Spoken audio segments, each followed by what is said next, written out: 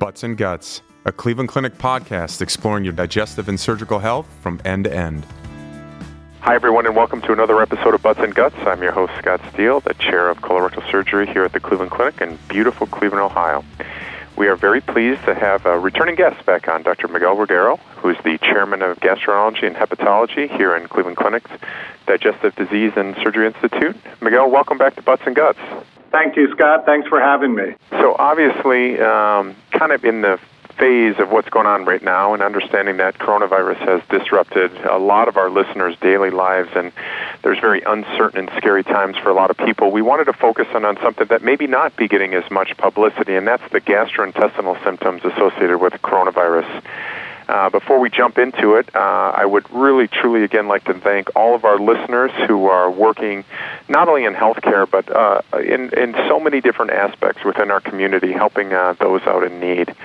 I do also want to remind people that as the COVID-19 health crisis has been a rapidly evolving event that's constantly fluid and changing, our top priority here at the Cleveland Clinic has been always remaining to care for our patients in the safest way possible, and also protecting our caregivers, and also to remind people that we remain open here at the Cleveland Clinic. Our emergency departments remain open, our clinics remain open, and our goal is to make sure that we have the best possible community health that we can get, and that if any of these symptoms that we're going to discuss here today are arising in you, a family member, or a friend, to please seek immediate medical attention for any symptoms and to make sure that you know that we are here for you. So with that in mind, again, back to you, Miguel, and again, as you've been on, you know I'd like to make sure that all of our listeners out there who maybe have not had a chance to go back and talk about the IBD family home that you came on the last time for, have a little bit of background for you. So give us a little bit about your background and let the listeners know how it came to the point that you're here at the Cleveland Clinic. Thanks again, Scott. So I'm the chairman for gastroenterology, hepatology, and nutrition. I joined the Cleveland Clinic in May of 2018. And really the two primary reasons that I joined were, one, the opportunity to lead an incredible group of gastroenterologists, but also to work with surgical colleagues like you and the other department chairs and wonderful surgeons.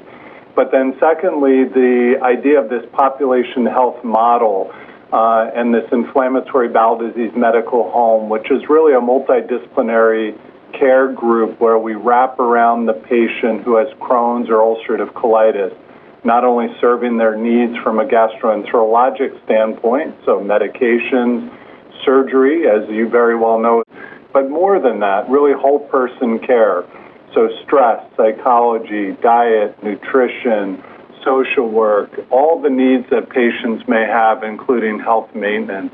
So that's probably a brief snippet of why I came here, and we've grown the medical home and really are doing some great things now, expanding into a medical neighborhood for IBD, which I think is the first in the country. So who would have thought since the last time that you're on how much the world has changed and how much kind of some of the different priorities out there have kind of crept into view, but there's a lot of different sources out there that can talk about coronavirus itself.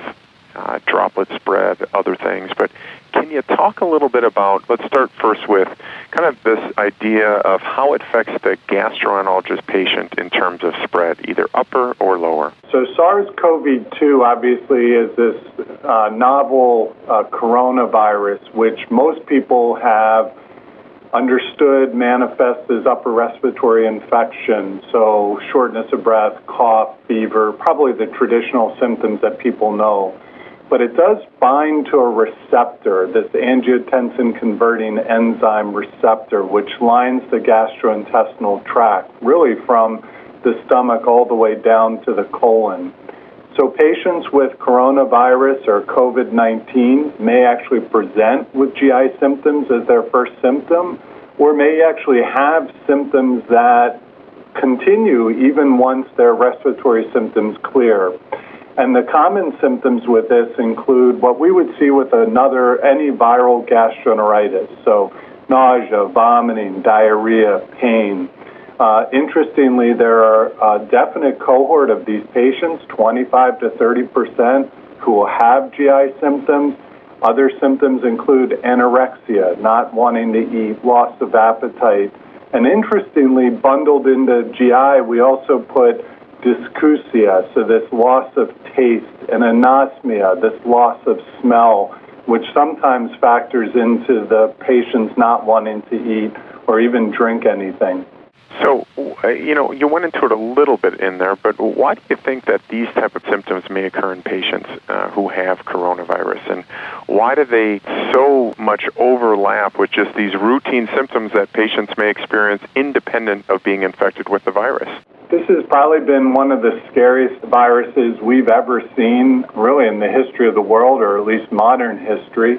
And we're still learning, and I guess my honest answer is we don't really know. What we do think is that the virus does seem to infect cells that are commonly in the respiratory tract, but also in the GI tract. So the virus seems to shed in the gastrointestinal tract, both upper and lower.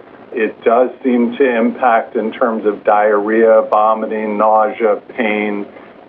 It is found in stool samples, although we don't think that this has what we would consider a fecal-oral spread to the virus. So we think it's more respiratory spread, but at the same time, we've looked at this. And I guess it's a long way of saying we're still learning about it. We're still learning about its manifestations and how this acts.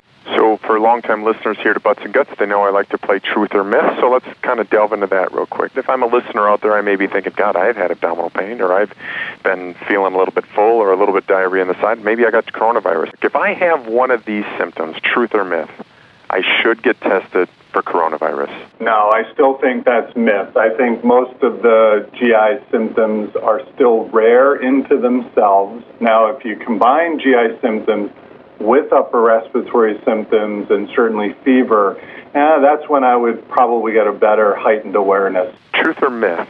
I should avoid public restrooms because I may have transmission through, as you talked through, fecal spread. Myth. So far, we do not think the virus is infective through fecal spread, so don't hesitate to use public bathrooms because of coronavirus. Truth or myth? I'm experiencing some GI symptoms that are occurring for a while, but I'm scared to go into the doctor, and so I'm going to put this on hold for a while. Myth, and I would strongly recommend for patients who are out there who have symptoms that are getting worse, do not hesitate to contact your doctor. In fact, we want to catch things early, so please seek medical attention if something is getting worse.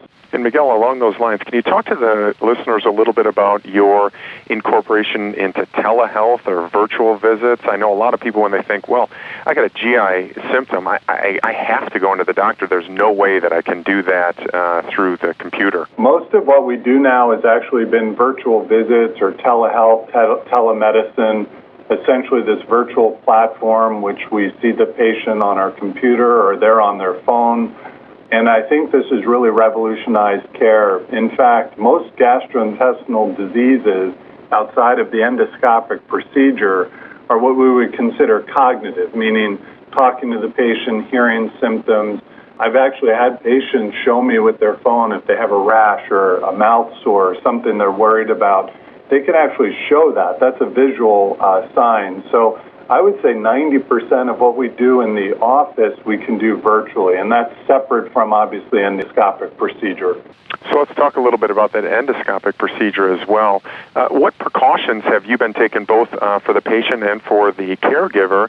And is endoscopy safe, whether it be upper or lower, during this time of the coronavirus? Endoscopy is definitely safe in the time of coronavirus.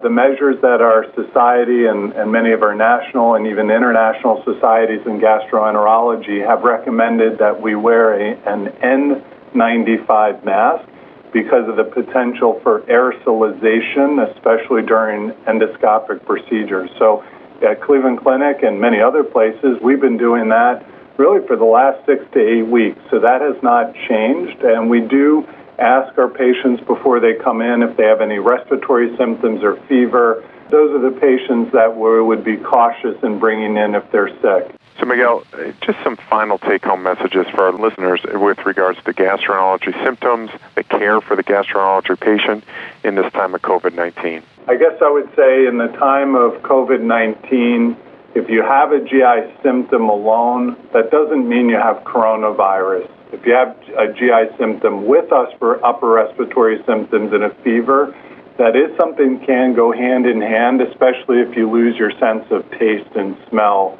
And please don't hesitate to seek medical attention. A lot of what we're doing now is virtual.